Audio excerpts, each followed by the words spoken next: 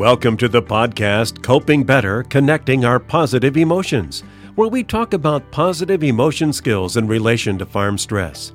In this episode, we'll be discussing setting attainable goals in agriculture. It's one of the core skills of the WeCOPE series. I'm Ron Fruit. Our guests today are Joy Kirkpatrick, UW Madison Division of Extension and Center for Dairy Profitability, where she's a farm succession outreach specialist, and Serge, a conservation technician in Sauk County. Joy Kirkpatrick says it's good to understand the concept of attainable goals. A lot of times you think about like those big, lofty, very long in the future sorts of goals, which is great. We need to have those too. But when you think about how goal setting can help with addressing stress, if we can think about some of those shorter term things, goals that you want to accomplish that will eventually get you to that longer reaching goal, you want to think a little bit about those being sort of those attainable goals, right? Short term, modest goals. If you're thinking about in your farm experience or workplace, thinking about, do you need to make a phone call or do you need to have a conversation with somebody about something or completing something that needs to be done by the end of the week? You want to kind of think about focusing on what is it that you want to get done? What is it in the next day or the next week that would really reduce your stress level if you could get that accomplished, right? Sometimes I've read some people call it a difference-making action. What is the thing that will make a difference in your life or farm business or in your family that you can get done in, like, say, the next week? So if you can focus on that and really attach it to that, it will help your stress level. Then thinking about what are the things that need to get you started, like the very first step. Not just having that goal isn't quite going to get it, right? You have to think about what is the step that you need to take to get you started. It can be really easy. We kind of want it to be something that's easy so that it feels like you're kind of making some headway and will help you get further along.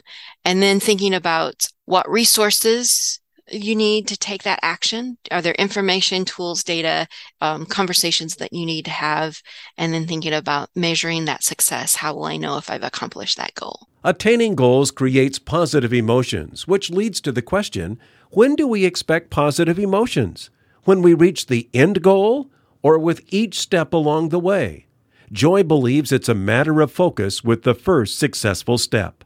That can really help you thinking about being really mindful and trying to really focus on that one thing. I think really can help with an accomplishment. You're being mindful and you're also thinking about those successful steps that you're able to take. And I think that really helps when you're trying to reduce your stress. Serge Koenig has worked with farm families for years. It's his experience that taking time to set some attainable goals can be a way to reduce stress.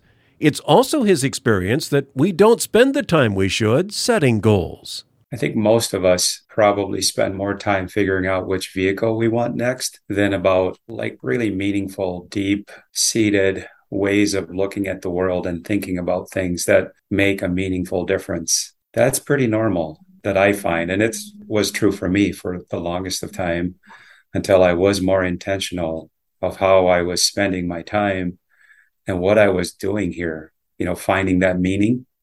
Literally, we spend more time shopping for things or looking at the nicest tractor or the best fertilizer or seed or cattle or whatever. But most of us don't sit down and really figure out what makes us tick. What is it that drives us? What is it that gets us up in the morning? What is it that gets us excited to roll out of bed in the morning? When that's somewhat settled, setting the goals and fits right in with that bigger picture. Otherwise, I feel like most of us, and I put myself in this, we just float through life without any intentionality. And so taking the time, that's a big one. And Joy touched on that, where she's not talking about the big stuff. It's the little stuff that maybe leads to the big stuff. That's where I think it is important to kind of nail down what it is that makes you tick and be intentional about thinking about that and spend more time on that for maybe the next week. Like, what is it about life that makes me want to go on with it? I mean, there's a reason that either you're listening today or we're working on it today. There's a reason you're taking the time to do it. But what is that reason? And so figure that out and then fit these short-term goals into that bigger goal and spend as much time doing that as you do shopping for the next whatever it is. Joy found Serge's example of our viewpoint on goals to be a good one. I actually had a farmer say that to me when I was working with them on succession planning. They're like, I spend more time shopping for my next truck than I have ever thinking about what I'm going to do for a transition of the farm. They may not know that first step. So if they can break down that goal to a point of, I need to either learn more or contact someone who knows more, might be the first step for that goal part.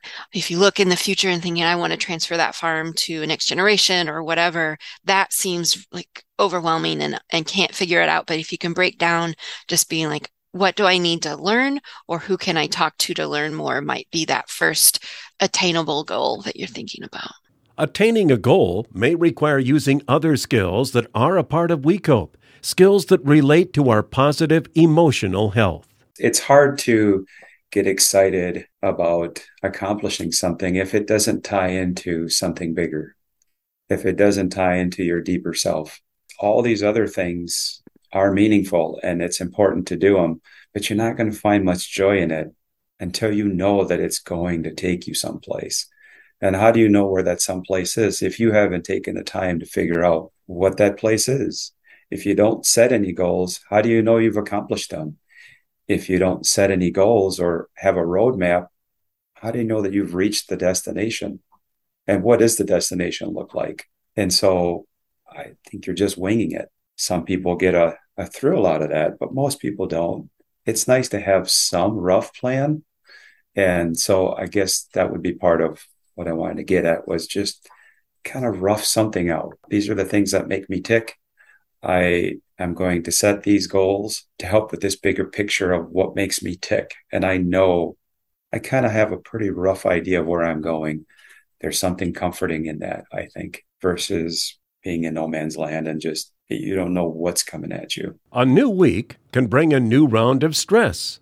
Having a plan for what needs to be done next week by the end of this week can be a good start to next week. If you think about a strategy of Sunday night thinking about the one thing that you're really dreading, and then maybe trying to think about like when you're going to do it and how you're going to do it, what are those first steps? So then it doesn't maybe feel as sort of that someday scary sort of thing. So, and maybe thinking about what time of the day or what day of the week's going to be best for that, right? Not just having that FARM acronym of the focus and the actions and resources and measure, but like actually saying, this is the best time for me to work on that before the vet gets here or whatever, before your herd health or whatever it might be, can really help you kind of contain it.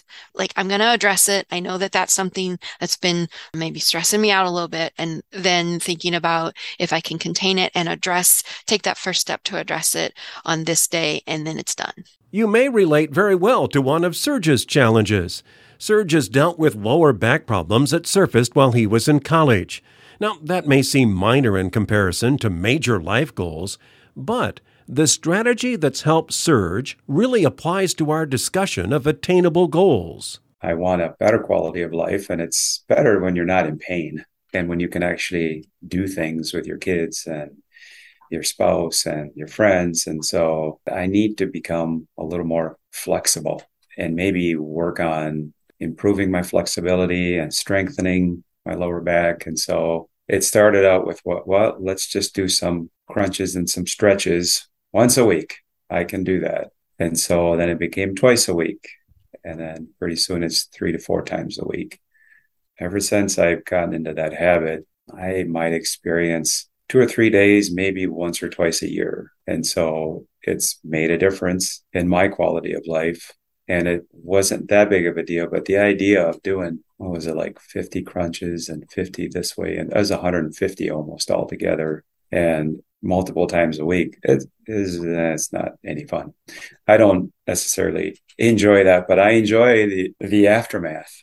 I enjoy the effect that has had on my quality of life and happiness. And so I know that seems very minor, but to me, that was somewhat significant. One of Joy's strategies is rooted in a very simple concept: A sticky note. And it can't be a big sticky note because then that's too many, right? If you think about just a sort of a regular size sticky note, if you could put that goal or the top 3 things that I need to get done today, and then maybe 2 steps underneath each of those, that's kind of how I manage my day. And I keep going back to that sticky note and making sure it's okay. And is what I'm doing right now addressing those top 3 things in some sort of way? If it's not, then I need to set it aside and start working on doing the steps that are on my sticky note. That kind of helps me manage the distractions that come with more emails or thinking about, oh, I forgot to put that on my list. Well, it's not on my list today. So let's just focus on those top 3 things today. Thanks for listening, and thanks to our guests, Joy Kirkpatrick and Serge Koenig, for sharing their knowledge and experiences with us. If you're interested in more information on positive emotional skills, check out all the episodes in Coping Better, Connecting Our Positive Emotions.